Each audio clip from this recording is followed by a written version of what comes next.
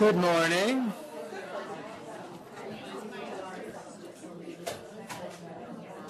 Morning. Thank you, Bridget. Good morning. Welcome to Pediatric Grand Rounds. So it's October 5th, 2016.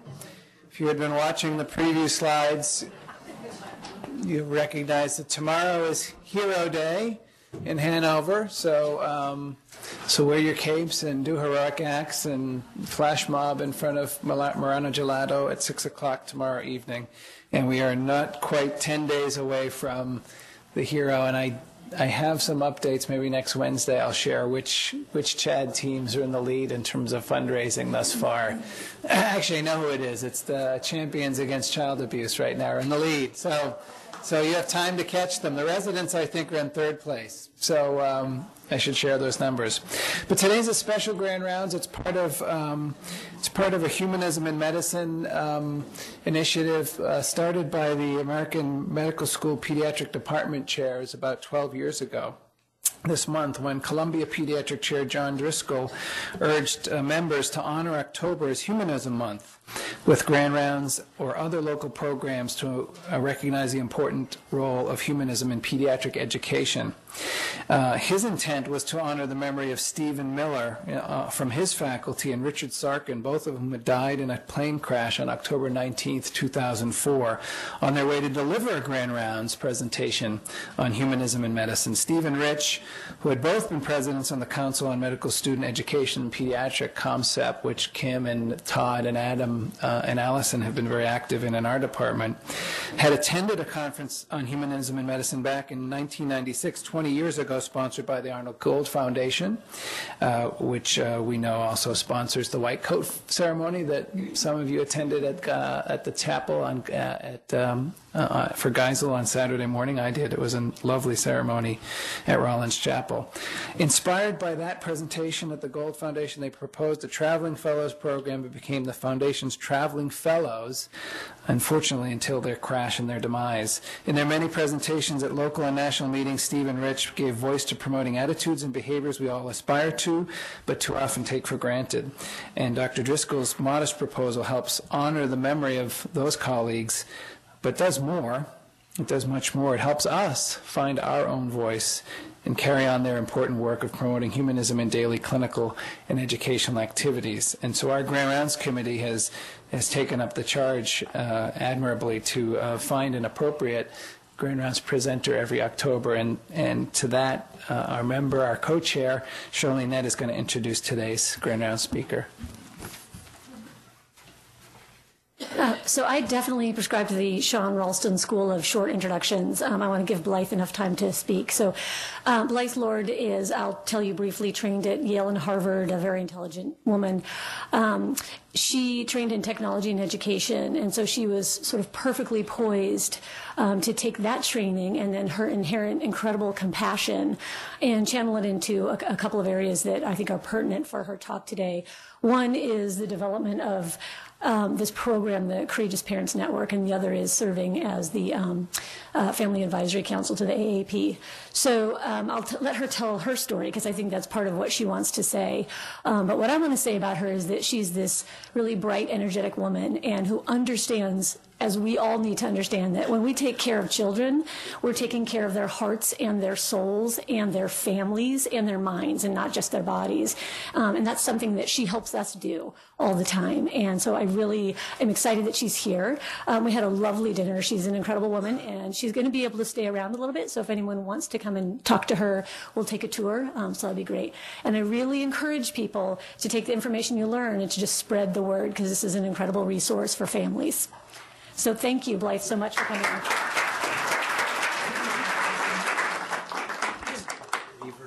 Okay. So is this working? Yes. Okay, thank you. Thank you very much for the invitation to be here. I have come only from Boston, so it was a nice opportunity to drive north because we're not having any color yet in Boston, and the drought is also not helping with that. This is obviously a beautiful time of year to be here. And I appreciate the invitation, especially in the context of humanism in medicine, because I think this is a lot about what drives me. I should tell you I have no medical training whatsoever. I am not a doctor, nurse, child life specialist, nothing. I come to this from my own personal experience, which I will now share with you. I have nothing to disclose of any financial relevance, sadly. My story begins in 1999 when my nephew Hayden, there in red, was diagnosed with the rare and always fatal still disease, Tay-Sachs. It's a genetic neurological degenerative condition. 1 month later, his first cousin, my daughter Cameron, at age 6 months, was diagnosed with the same disease. So we were 4 parents with 2 children in one family who were facing the impossible. A year and a half later, my husband Charlie was with his brother Tim at Hayden's bedside. Hayden was dying. I was home with Cameron, completely terrified. Terrified for my brother and sister-in-law, who I knew had to watch their son die, and terrified for my husband and me, who I knew had to do the same soon enough. And I have a visceral memory of that feeling. I was so scared that I felt that I was glass and I was going to shatter. And then the phone rang. It was my husband Charlie calling to say that things were peaceful, that Hayden was comfortable, that my brother and sister-in-law were okay, and that we were going to be okay. And in that moment, the worst of my fear and anxiety dissipated, and everything shifted, and I was able to live and breathe into the last 5 months of my daughter's life. I knew that if they could do it, we could do it too. And we were okay. And I think we were okay for 3 reasons. First, we traveled that road with my brother and sister-in-law. That's my husband and his identical twin brother and our 2 children together. We were not alone. My brother and sister-in-law led the way. We made really, really challenging decisions together about our children's care, such as whether we were going to go with a feeding tube or not. We made those decisions together. And they also led the way to end of life, and they showed us what it looked like and helped me see that we could do that. We also received pediatric palliative care, not from a palliative care specialist, but from our daughter's primary care pediatrician, which is a subcurrent of my message all the way through whenever I talk, is that the basics of palliative care is just primary care pediatrics. And he brought this to every single interaction that he did with us, and he remained her lead doctor even as he brought her a neurologist to help with her seizures, and we had pain management at the end of her life. He was her primary care doctor all the way through and practiced palliative medicine all the way through, and that made a tremendous difference. And thirdly, we received grief counseling and from the point of diagnosis on, which helped us really process and understand our experience and our grief. We understood what anticipatory grief was, so that by the time my daughter died, we really were, a huge amount of healing had already happened, which helped with the grieving that followed, so that we didn't. Those 3 elements really helped us not have, for lack of a better word right now, complicated grief. Unfortunately, what was true for us, I have seen, is largely not true for the majority of parents who are caring for children with life-threatening illness. I've spent the last 15 years working with these families, inspired by my own, and what I see is there are 3 primary obstacles to families getting the sort of help that my husband and I had, and which made all the difference. Number 1, and I'm sure you see this in your work, especially that you are in a rural state, these parents are isolated. Unlike my husband and me, they don't have another couple in their family with whom they're journeying. And most family and friends simply cannot relate to the psychological, social, and emotional issues that these parents are going through, and these parents feel very alone. Secondly, it is very hard for these families to access professional resources to help them cope, psychosocial. A lot of these resources are provided in the hospital, and most of these families would rather not come to the hospital. They also often cost money, and oftentimes these families don't have the resources to get it. And third, the majority of these families are not receiving pediatric palliative care. This is changing. This is a big piece of work. People still confuse palliative care with hospice and end of life, and they're not referring families to palliative care in a timely fashion. They're waiting towards the end instead of introducing these families to palliative care wherever possible at the time of diagnosis. And so these families don't know what palliative care is, so they're not asking for it. So 15 years after, well, it was more like 14 years after my daughter died, I'd come out of the grief cave and I'd taken stock of how well my husband and I were doing, and I wanted to see about bringing those things that had helped my husband and me to families that are going through this today. And I have a background in video production, web design, distance learning, and so I sort of bundled it all together, and I founded Courageous Parents Network. We are a web and mobile platform that supports and empowers parents caring for children with serious illness and meets them where they are with what they need around the psychosocial and emotional issues that attend serious pediatric illness. We are not about research, treatments, anything like that. We don't do symptom management, nothing that's specific to the disease. We bring parents, the parent voices are a critical piece of what we offer, which I'll show you in a moment.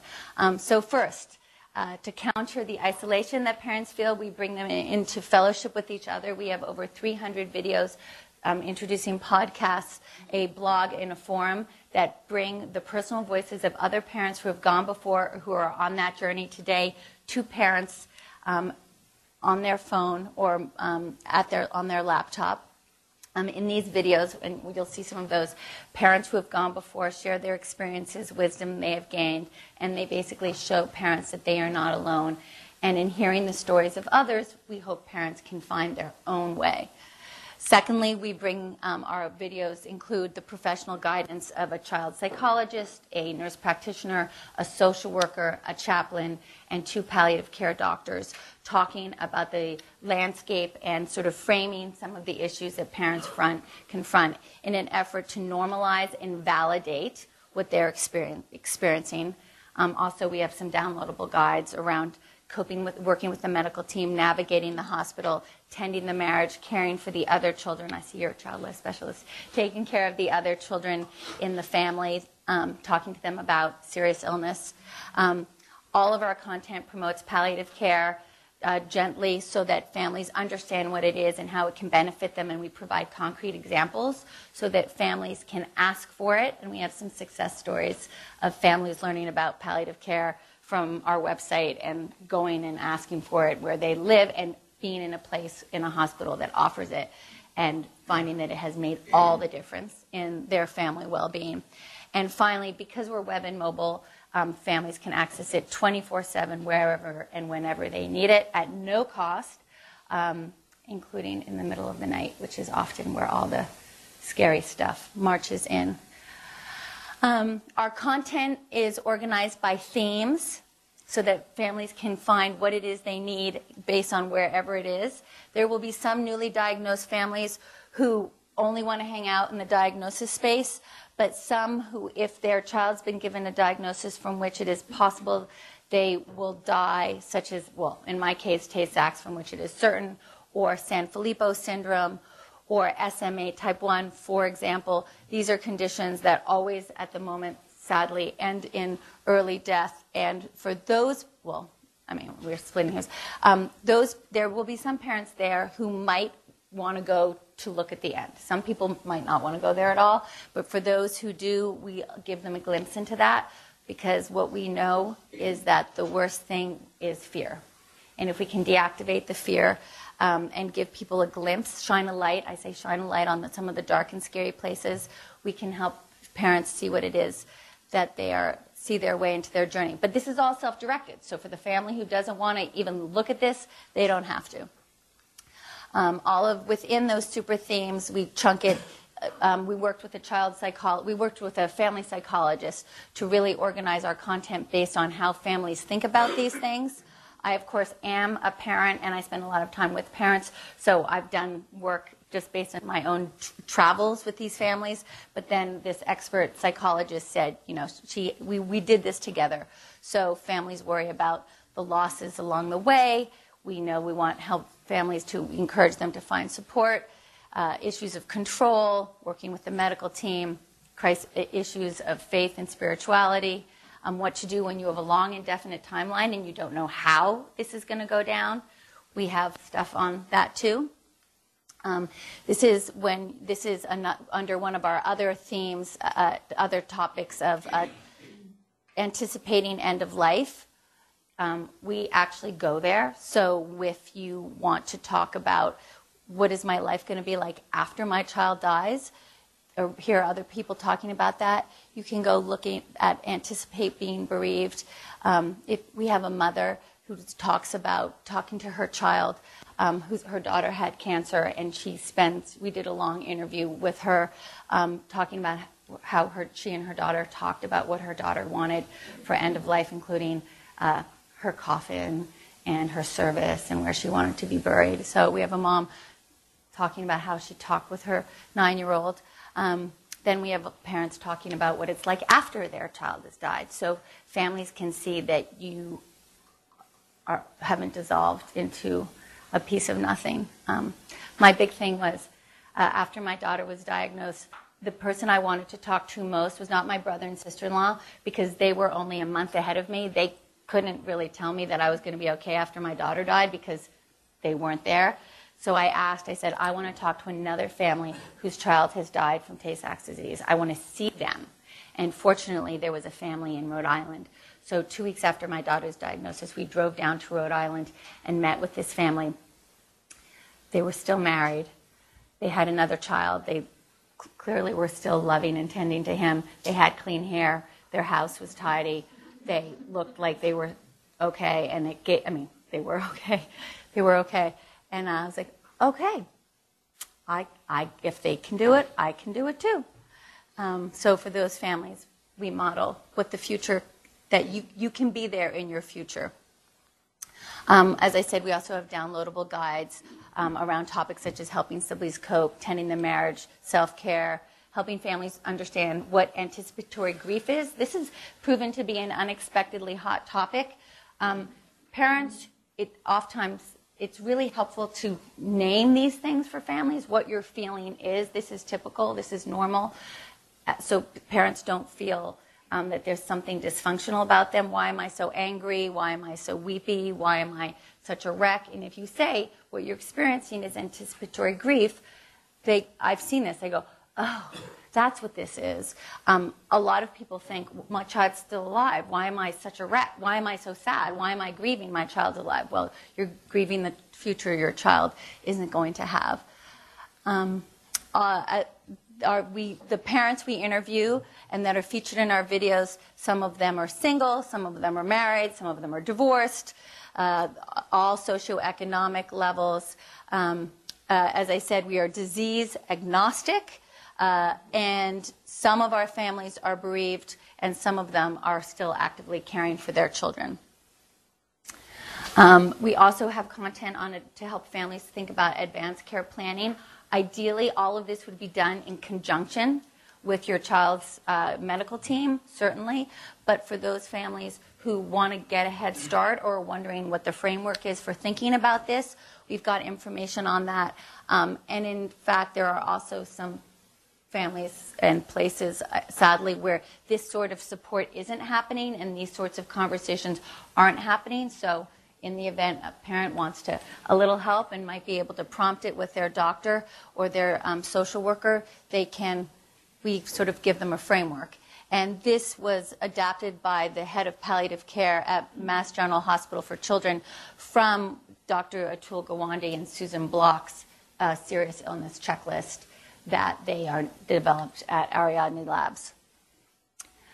I'm going to show you a quick So how this is going to go is I'm going to give you a quick flavor of the videos, and then at the end you can I'll say what are some other videos you might want to look at, and then we can talk about it. So this will give you a flavor for the content. This is sort of a hodgepodge. Oops.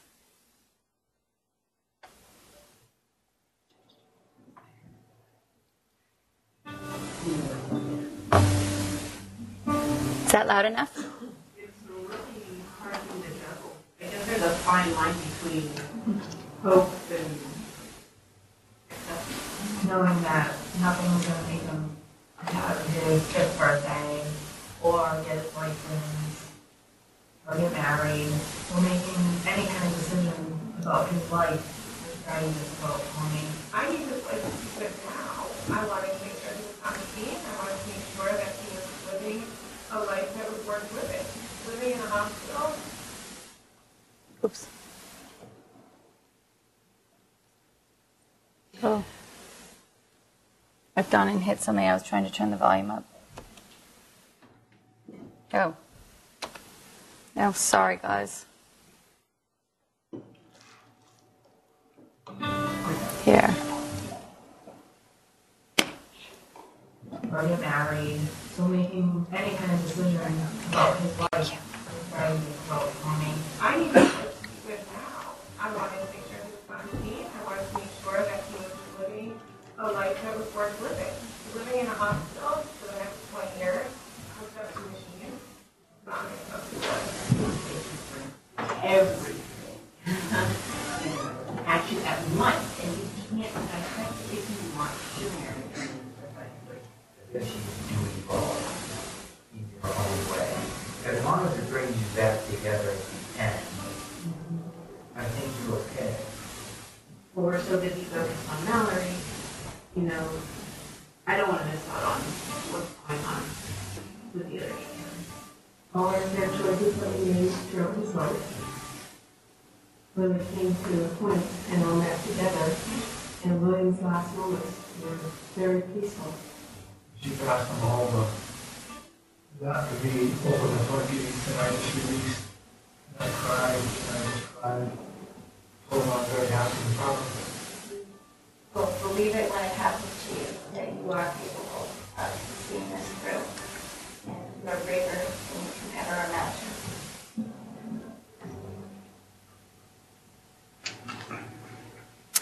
So we have at the moment about 2,000 unique visitors every month, and our community on Facebook, Twitter is growing. Our primary referral source is providers such as you, because you guys are the gatekeepers to families, but it's also spreading family to family, which is gratifying. This 2,000, we're very happy with this number, but it's only a fraction of the families who would be who are sort of eligible for this support, and so we have big dreams for reaching all the families in the country and then beyond once we translate into other languages. At the moment, we are entirely in English. So here are some of the things that we're learning. First, as I touched upon earlier, the importance of naming things, and I don't mean pathologizing things, just naming them.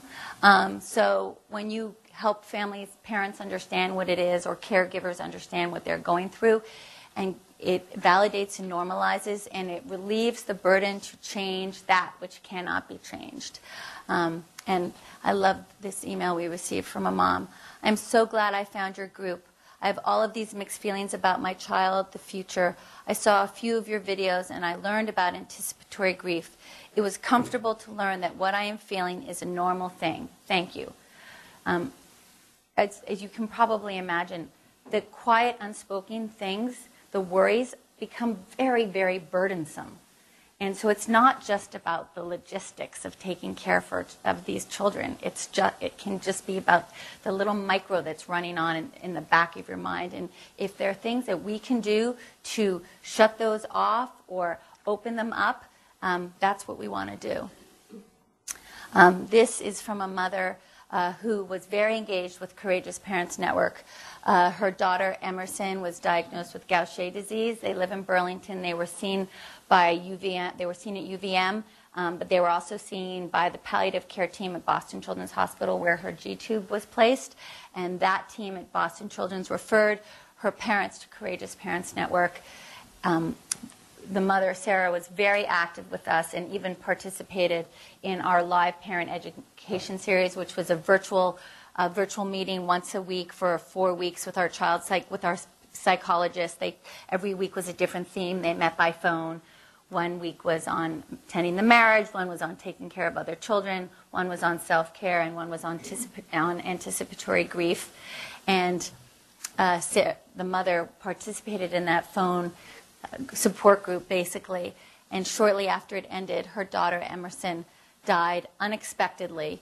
And she sent this note. And for me, this notion of helping them not just get through, but actually embrace Emerson's journey, as hard as it was, is exactly what Courageous Parents Network is about, because we can't change, none of us can really change the outcome of the disease, but what we can do is change how parents go through it, and how siblings go through it, and how the child, him or herself, goes through it.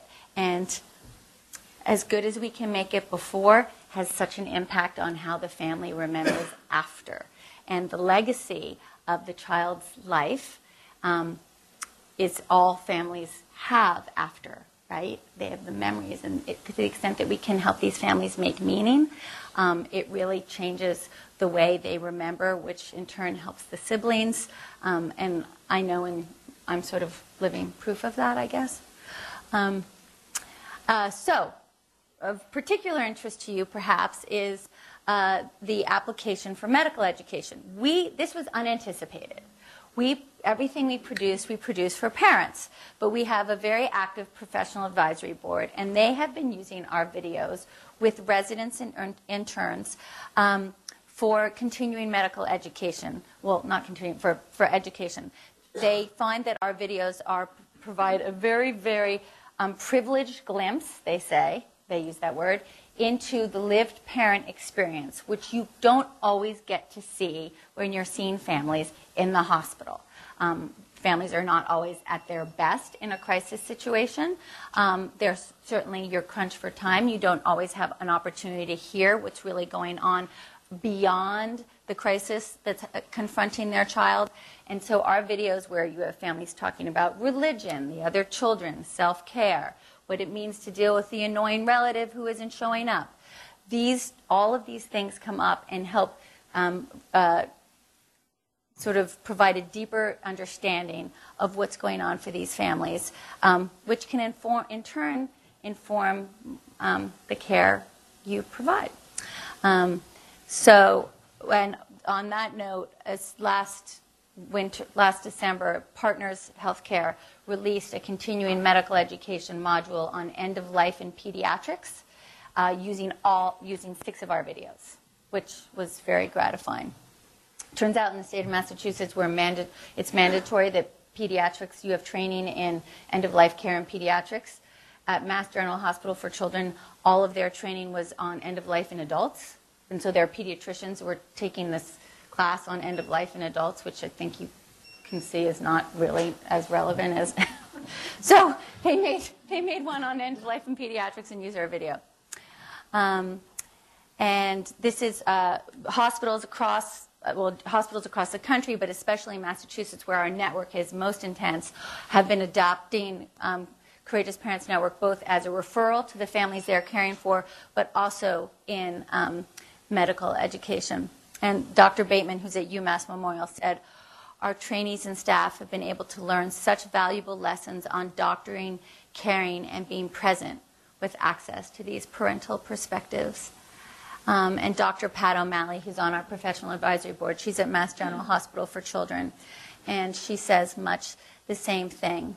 I have seen how each practitioner finds their own humanness and connection in these powerful parent stories and can take away a different understanding that helps them become better, more compassionate, and more effective caregivers.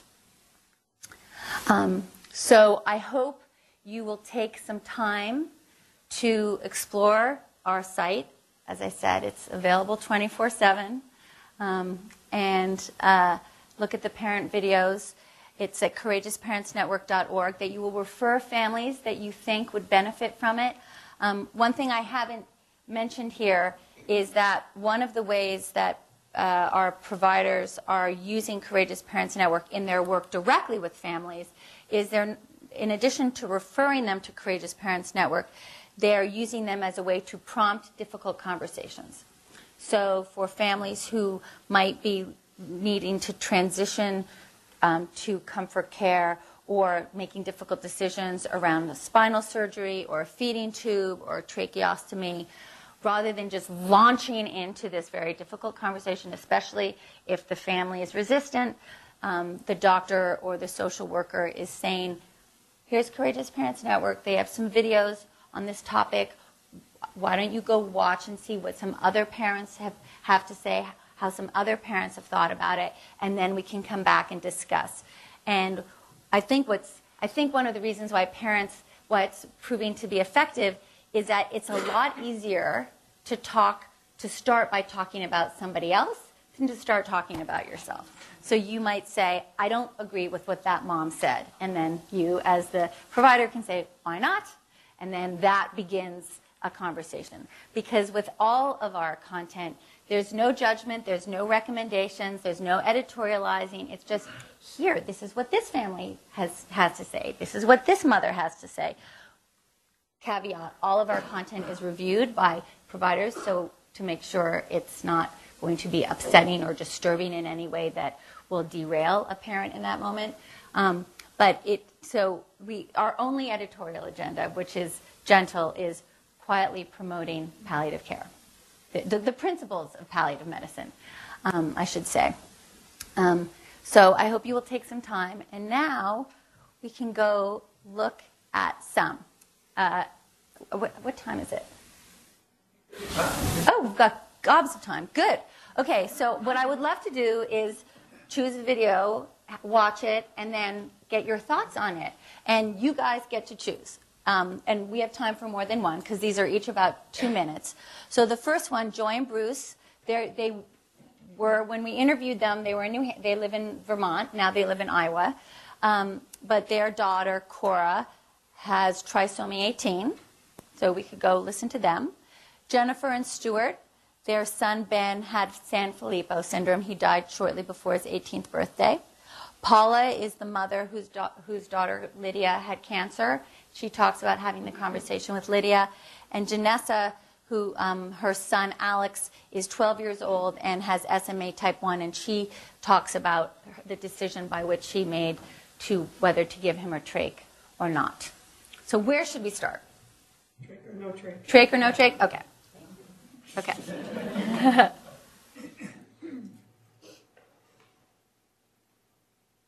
Okay.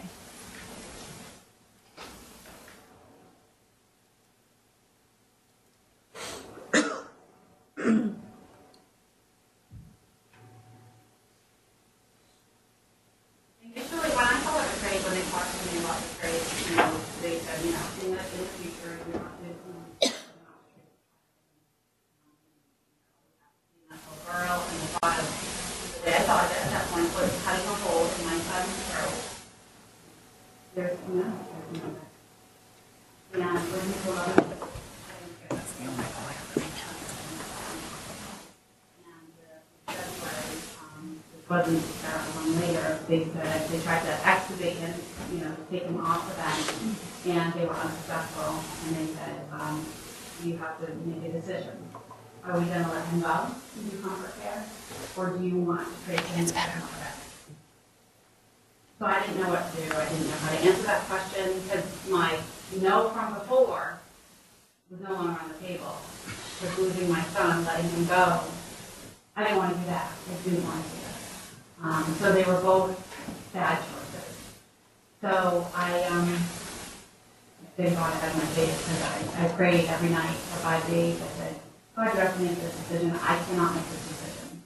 My husband at the time, Dad said, whatever you decide, I will support you, which is nice in a way, but also not terribly helpful.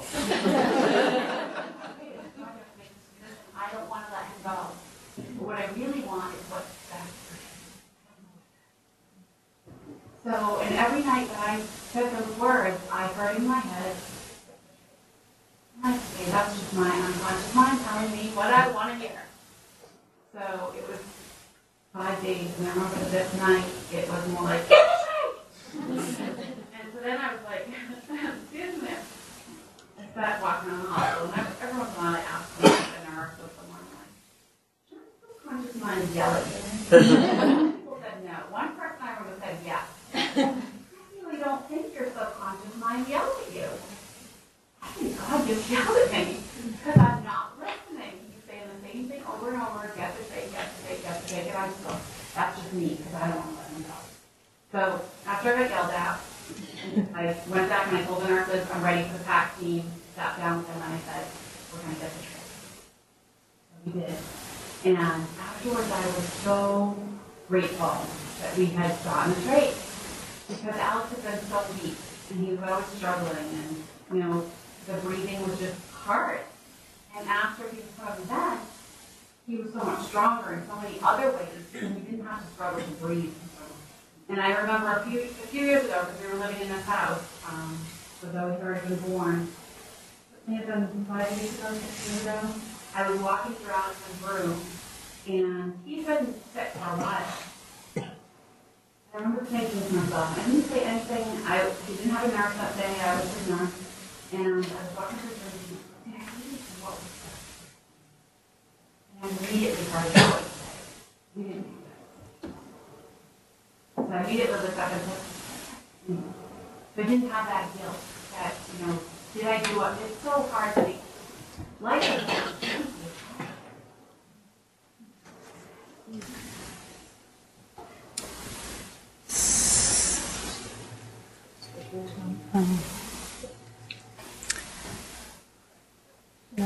So let me just go back here. So just quickly, we also interview a family whose son had SMA type 1 who elected not to get a tracheotomy. So again, we don't have any agenda, but we try to keep it very full spectrum. So it doesn't look like we're only quietly promoting something.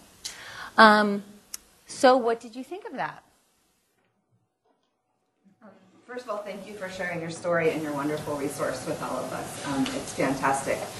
I really love that that you use videos, particularly for families who have low literacy level and can't sort of absorb written information, and that way, and it's really, really powerful. And I think this decision we do a lot of shared decision making, and we want to empower families to feel like they get to make the choice. But I feel like very often families turn back and they say, "What would you do?" Or they do something because they want to be relieved from that choice. And I wonder if you have sort of your own perspective or families' perspectives that can help to inform us about how much shared decision making to do, and when to sort of how to use judgment of when to pull back and actually give a recommendation, and how to help families so they don't. I mean, she basically said, what I heard her say is, I didn't make this choice, so it's okay. It was okay because I didn't make this choice. Anyway. That is such a fabulous question because it captures how hard your job is. My job is easy. I just go interview families and say, tell me how it feels to be you. And you guys have to help them. It's just so, I'm joking. I am also always trying to help them. But I think one of the most challenging things about what you have to do is how to hold the space with families and know how to balance that, how to advise them versus just let them hear what they're thinking themselves. And in those moments when they don't know what to think, how tricky that is. I never, ever said to a doctor or a social worker, what would you do if this was your child? Because that was not how I thought about it, but I know families who do like to say that, and they want to be told what the doctor would do if it was their child. So for me, if a doctor had said, well, if it were my child, this is what I would do, I would have wanted to punch that doctor in the face. But for another parent, they want that. So I think it's like you have to spend time with them and ask them questions and then come at it through a different way. Like, what are you worried about? Ask questions that go around the issue and are not right on the issue, and hope and that by doing that, see what that brings out of them, and showing them other parents having them talk to other parents and find their way. I mean, for us, having my brother and sister-in-law go through it, we were able to really hash out whether we wanted to do a feeding tube for our daughter, and in this case, my nephew too. And we ultimately elected not to do a feeding tube. But that came through a lot of conversation, and I think as many opportunities to talk about it. That's the best I've got. I think it's hard too for families who have a lower health literacy level. Yeah. It's hard to know if they're saying, I don't actually understand Yes. the ramifications Yeah. of this, or to try to like tease out those pieces. Well, I do think videos are a very effective way because it doesn't burden them in that moment to be actively engaged in a conversation. I mean, sort of countering what I just said in terms of having parents talk to other parents. That can feel very burdensome if you're not in the mood for a conversation, because if you're in conversation, you have to talk back. Whereas just watching other parents and seeing videos of, on our website, you see later Alex, he's 12, in his home, in his room in the basement with the equipment and the setup, and he's being loved on by his siblings. But you have to, as a parent, imagine, could I do that? And we have the mom talking about how she takes, when the tray comes out, she puts it in, and what it's involved when they go on trips. So she's talking about it, and, basically it's a light on the situation, and then maybe families can sort of see. I do think the key is to just say there's no wrong answer. There's no right thing to do, so there's no wrong thing to do.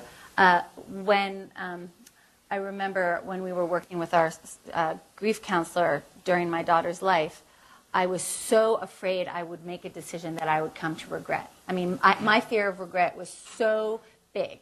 And she said, I believe that if in the moment you make a decision based on the information that you have in that moment and time to be thoughtful and reflect, then you will not regret it later.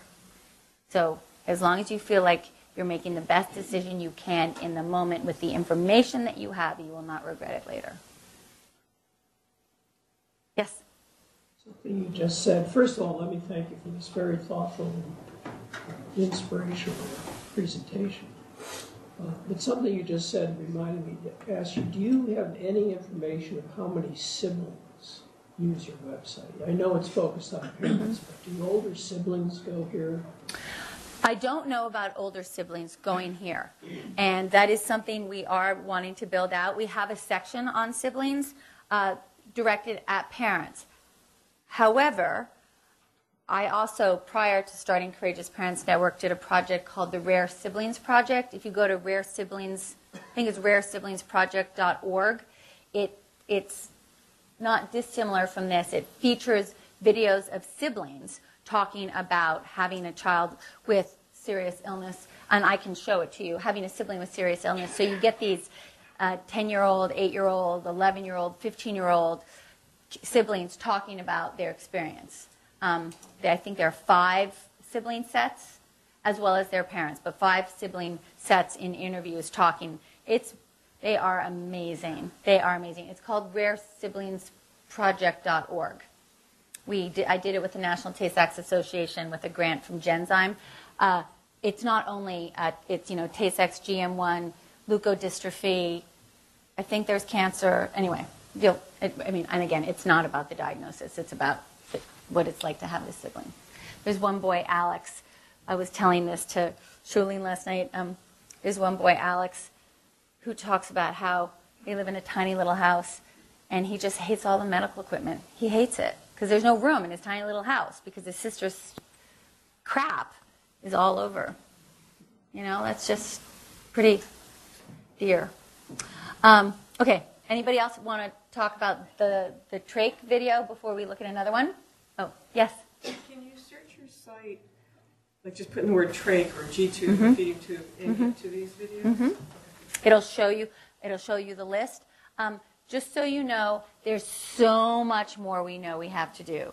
So you might put in a search and nothing comes up, and I'll say right now, I'm sorry. We're trying to move through, and I hope you'll take my card. I have a lot of cards because I would love to hear from you about, could you please produce some content about X?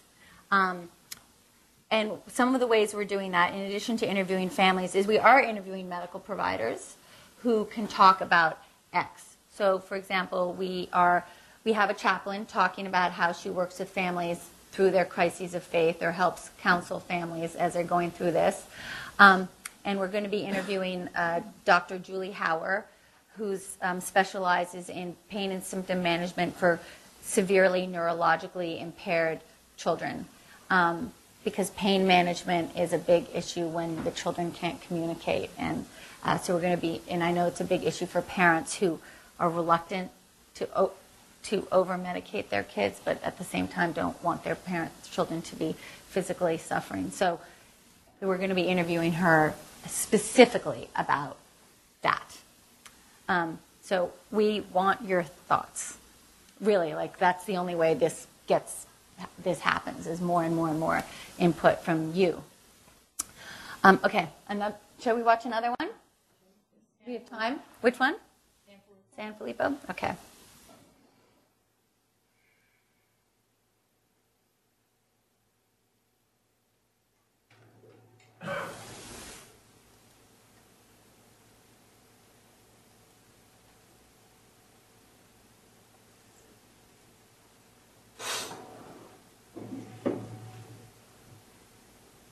We had a shared philosophy, which I think made a lot of decisions much easier, in that we always looked at any kind of intervention with one basic question: is this going to benefit his quality of life or our family's quality of life? And we framed every decision around that. So it wasn't, should he have this surgery? Should he have this intervention?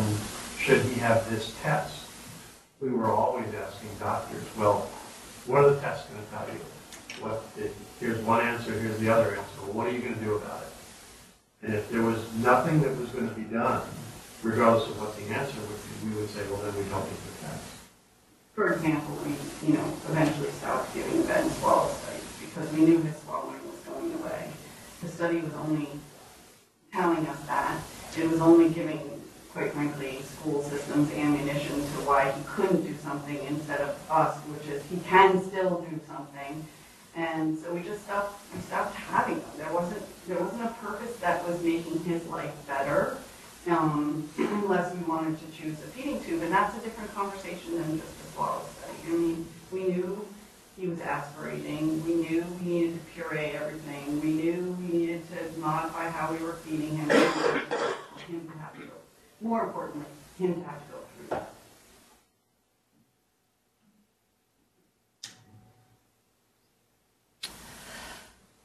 So, thoughts on that?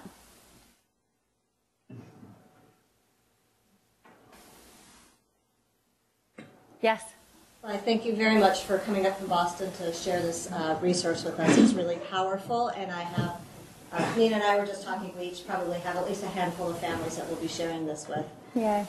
One of the questions I have is, we often wind up in ethical dilemmas because what we look at for best interest standard, what's best for a child, varies so much from parent to parent or provider to provider. Yeah. And one of the bigger challenges that I've faced with families is when the provider team so strongly disagrees about what's best for a child. And I'm wondering if you had any videos amongst themselves when the critical care doc disagrees with the primary care doc, who disagrees with the neurologist, who disagrees with the nurse, who disagrees with, when the team itself can't come together because you're in the gray zone, you're in an area where there is no right answer. And I'm wondering if you had any videos to help families navigate that really tricky scenario of when your medical team disagrees about the care that you're being asked to provide. So we do have some families talk about that. In fact, I think the Ben and Jennifer and Stuart, because there was some disconnect. One of his specialists wanted surgery, and the other wanted spinal surgery, and the other specialist didn't. I'm just going to say that's when you bring in palliative care, because that's what they are really good at. They help negotiate the team. And how do they do that is they help get everybody to think about what the family's core goals and values are. I mean, this is all stuff you know. But so why are we doing that? Like, to what end? Yes, it may fix his spine, but if you fix his spine, what are the other things that are going to happen? Because oftentimes, and I have never been in these meetings, but I have been told, the specialists are working in their silos, and I'm responsible for this, and I'm responsible for this, and I'm responsible for this. But the whole child is a whole system, and at the end of the day, what is best for that whole child in the context of that whole child's family, right? So sometimes it comes back to the family and the palliative care doctor helping them figure that out. I will tell you, it's impossible and brutal for a family to be in that situation. We do have a section called Navigating the Hospital. And in it, it's a conversation between a mom whose son died from a rare blood disorder at Mass General, who is now a parent advocate at Mass General and runs the coordinated care clinic there, and a hospital chaplain who had been her son's chaplain, and now works at another hospital. And they talk about how to help families move through the hospital, which is obviously like a foreign land, although this is a very nice foreign land. And also how to help families. The mom particularly talks about what happens when you're getting different information from different specialists, and you don't want to alienate your doctors, but you're upset because they're not talking to each other, and you don't know what you're supposed to do and who you're supposed to listen to. And so they just provide, ask for the team meeting. She doesn't actually say get palliative care in the room, but this is not very helpful, I'm sorry, because it's so complicated. It's very complicated. And I do think, whether it's somebody from your ethics team or palliative care, it doesn't matter whether it's pediatric palliative care or adult palliative, it's all the same skill set, just helping really core ground and thinking about the big picture. And then it's as much of an art as a science, and we're not future tellers. And I think that's one of the things that parents really wrestle with, is they don't understand why you guys can't tell them how this is going to go. And to the extent that you can help them understand that you care deeply about their child and their child's well-being and their family's well-being, and you are hoping that this is going to get, but we don't always know how this is going to go down. I think if you can repeat that message over and over again, eventually it'll sink in. I think it's really important for them to know that you're not magicians or, future fortune tellers. You had a question? I was thinking about the video on the Rare Siblings Network about a small house filled with stuff. Mm-hmm.